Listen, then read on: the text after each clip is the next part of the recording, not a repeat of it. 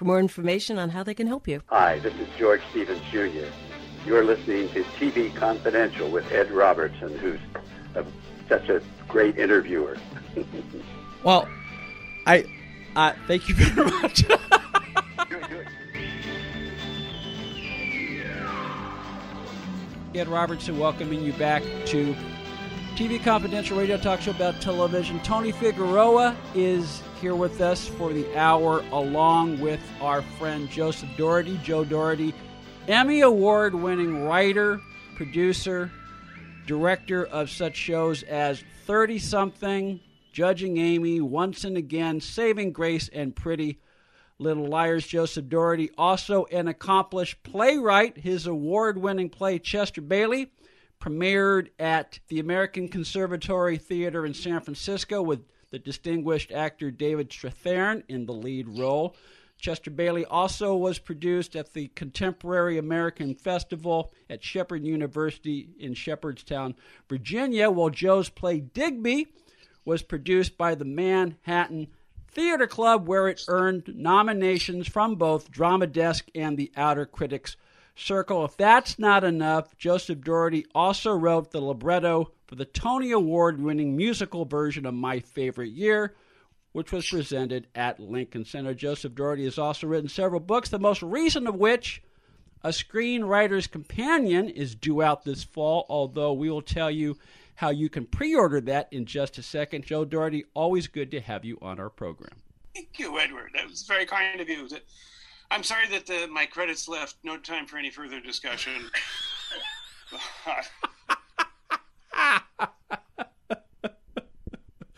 Also here with us is our friend Dan Farron. Dan Farron, writer, producer, and fellow Columbo aficionado, as is Joseph Doherty. Dan Farron has written several one-person shows, co-authored an award-winning play, and has performed stand-up all over California. He, along with Tony Figueroa and Donna Allen, is one of the producers of Story Salon, Southern California's longest-running, regularly performing live storytelling ensemble, which recently returned to live in-person performances, correct? We're just about to. We're just about to come back. Okay. All right. Well, in the meantime, there are videos of previous Story Salon gatherings via Zoom, as well as some from recent years, available at the Story Salon YouTube page. Dan, also good to have you back.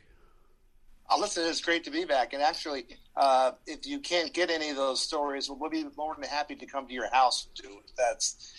We need to get back and practice again, But it's wonderful to be here talking about something that I haven't been this excited in a long time to be able to talk about Columbo. In that case, we have something that will make you even more excited. Also joining us, and we are very happy that we are able to make this possible, is our friend David Koenig. David's latest book, Shooting Columbo, The Lives and Deaths of TV's Rumple Detective, provides a blow-by-blow account of the making of both the original Columbo series on NBC and the return of Columbo on ABC throughout the 1990s. David's book provides a treasure trove of behind-the-scenes production information from a host of sources, including information on the constant changes in scripts, Peter Falk's endless battle with Universal and both NBC and ABC over the production of the series, a fun look at how the various locations in Beverly Hills, all the great Columbo mansions, were chosen, both on the original series and on the ABC series, plus the answers to such burning questions as what was Columbo's first name, or did Columbo have a first name at all? David Koenig, welcome back to our program. Thank you. Oh, God, I got to get that book. That sounds good.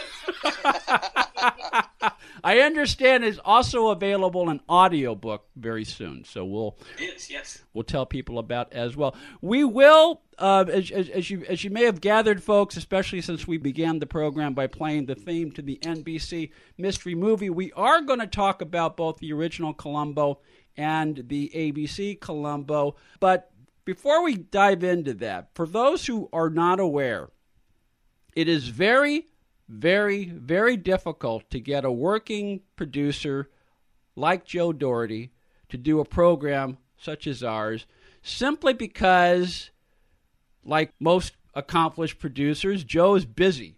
Joe is busy writing or producing or developing projects for television or the stage. So let me just start off, Joe, by saying thank you for always making the time to visit our program. Oh, well, I've had to delay changing the toilet paper roll in the lower bathroom. but I wanted to make sure. Well, thank you. That's very kind of you, because actually this is kind of a really fun way to talk seriously about something frivolous.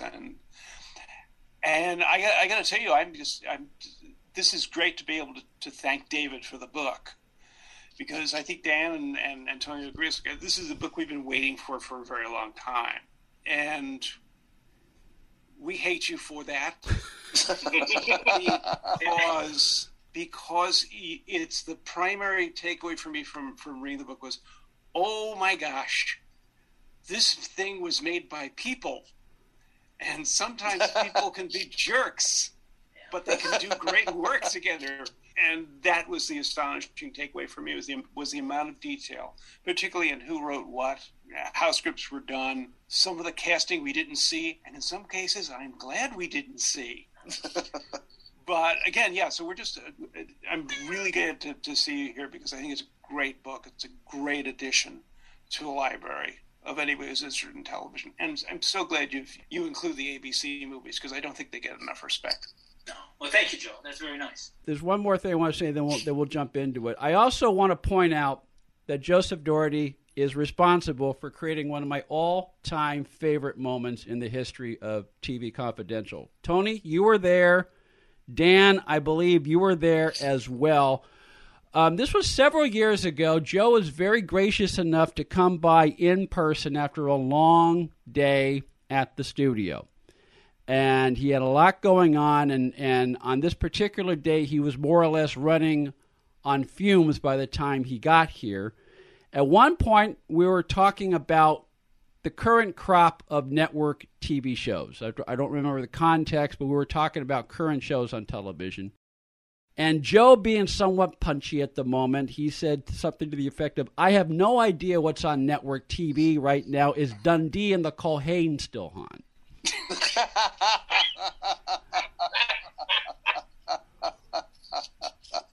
Which I thought I was the only. Is it still on? It is. It is. Is it still on? It is. It's I on. know they moved it around a little bit in the schedule. But... No, it's on. It's on YouTube, or it's on one of the YouTube channels. I thought I was the only person who knew about Dundee and the Culhane. It was one of the. It was one of those. It was the most obscure thing I could think of. But it was again, for me personally, it was one of my favorite moments in doing this. So thank you for that, Joe. Thank you. I'm working on the same fumes, and I'm still punchy. Well, we're glad that we're making this happen today. Joseph Doherty is with us via Zoom, along with David Koenig. Joe Doherty, Emmy Award-winning writer, producer, director, and playwright, while David Koenig is the author of such books as Shooting Columbo, The Lives and Deaths of TV's Rumpled Detective.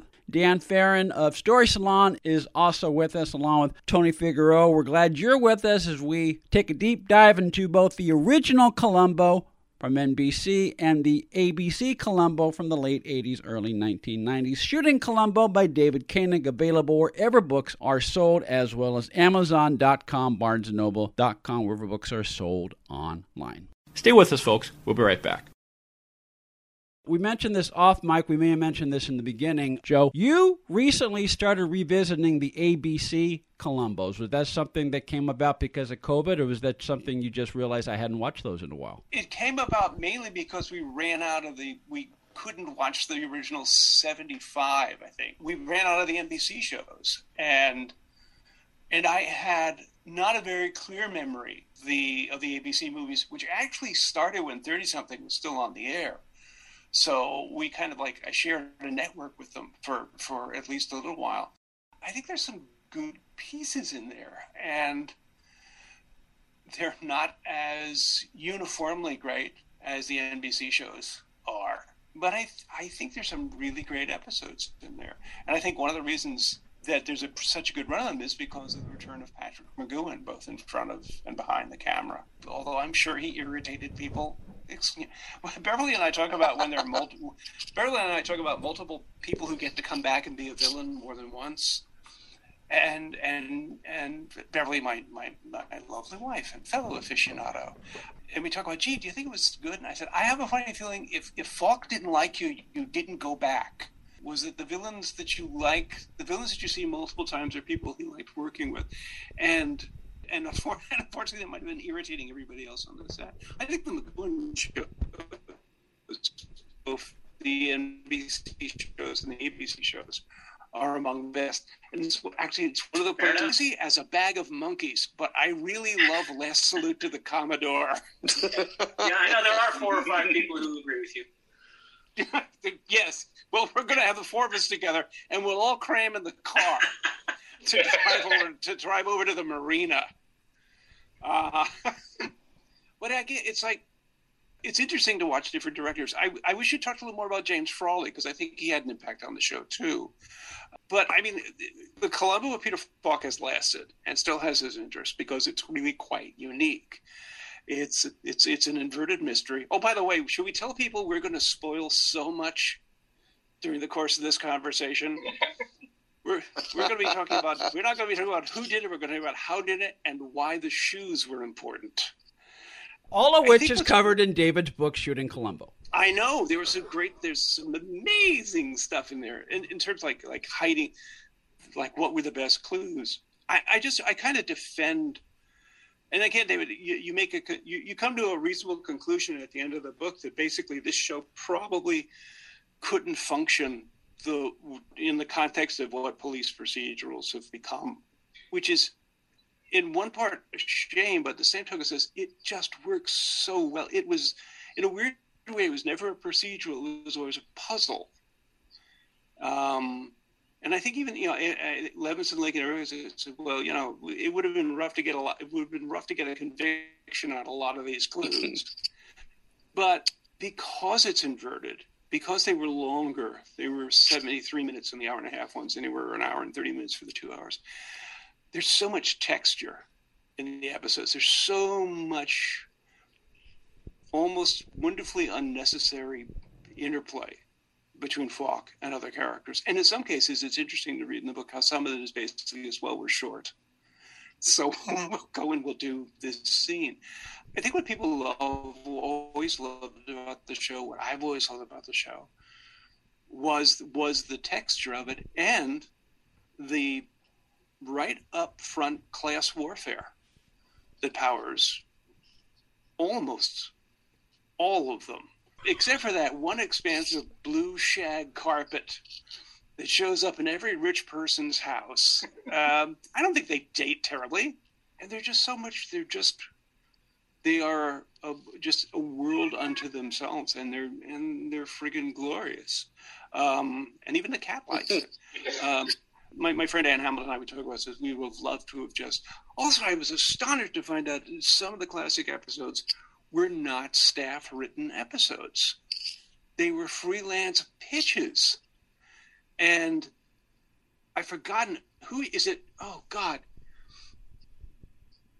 I think it's a Donald Pleasance episode. It was a Larry Cohen story, and they pitched it to a freelance writer who said, "Oh yeah, I can do that." And then he asked his wife what the show was about because he'd never seen it. Yeah, he'd never seen it. Yeah, that was a Stanley Ralph Ross, a Batman writer. Yeah. But the idea that Stanley Ralph Ross sat down and wrote In the Old Port in a Storm in 2 weeks, it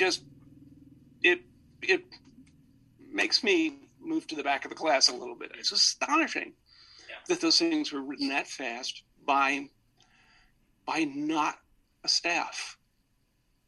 But the people who were there, Canal and Bochco, there they are cutting their teeth. And I'm wearing my car shirt. You can't see it on radio. But I am wearing it. I don't know. So I don't know. I could gush about the show.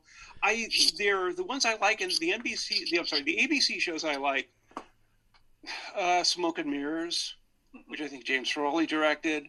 That's with Fisher Stevens, right? Yeah, with Fisher Stevens. Murder on the Agenda, which that's Patrick McGowan in and directing. I like Ashes to Ashes. I like Too Many Notes more than you do, David. I kind of like. That's the other place. You can't stand that 8-minute driving home scene, and I'm just sitting there eating popcorn. Oh, okay. But the main thing is, I'll let Dan and Tony can resume the gushing, but I always defend Columbo when people try to lump it with 70s television and 70s detective shows, when it was, and again, a wonderful thing in your book is talking about the ratings, is talking about how other networks would gun for the Columbo episodes by putting on big movies, but they couldn't quite pull it off. Dan, gush. Yes, it's your turn. Dan Farron, who is wearing a Columbo shirt as we speak. Yes, I'm wearing a Columbo T-shirt, by the way. He's holding it up to the camera. Especially for this. I remember sitting down and watching, as a kid, the very first episode, Murder by the Book.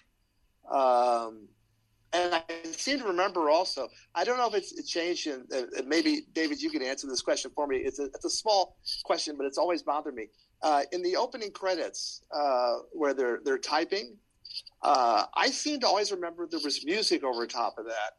And whenever I've seen reruns ever since then, there's no music. Am I the only anal retentive person online here who remembers that or what? Because I seem to remember, for some reason, it always impressed me as they were typing. They were typing on the typewriter. It was going da da da da da da da da da, like a typewriter that way. And I was hooked with that from the very beginning, and I absolutely love the book. And you're saying that's gone from that's gone from the syndicated print? My memory is that it's tight. Because again, I think it's David mentioned this basically. Is it might be just the sound of the typewriter at the beginning, and then it's scored. Yeah, it might be later. That, but I remember not to mimic the sound of a typewriter later. Because I was just so that episode. That's still one of my all-time favorite episodes, and that's one of the first ones out of the box that way. And I love the description they talk about it, because I believe, was it Larry Cohen, and had something to do with the story. Right. And the whole idea, the whole pitch was, what if Levinson killed Link, or Link killed Levinson? Which I thought was absolutely wonderful. And I watched all of them all the way through. When they came back on ABC, I watched all of those. I watched them when they were on, I believe, CBS at 11:30 at night. And how my wife and I got back into them again was actually pre-pandemic. She had an accident and fallen. And I was working graveyard. So we had a lot of time together during the day. And I had picked up the first season of Columbo, and we started watching it, and just fell in love with it all over again. And we spent that entire spring going through every episode. In fact, I'm such a big fanatic over the whole mystery movie Wheel. I just love that whole idea.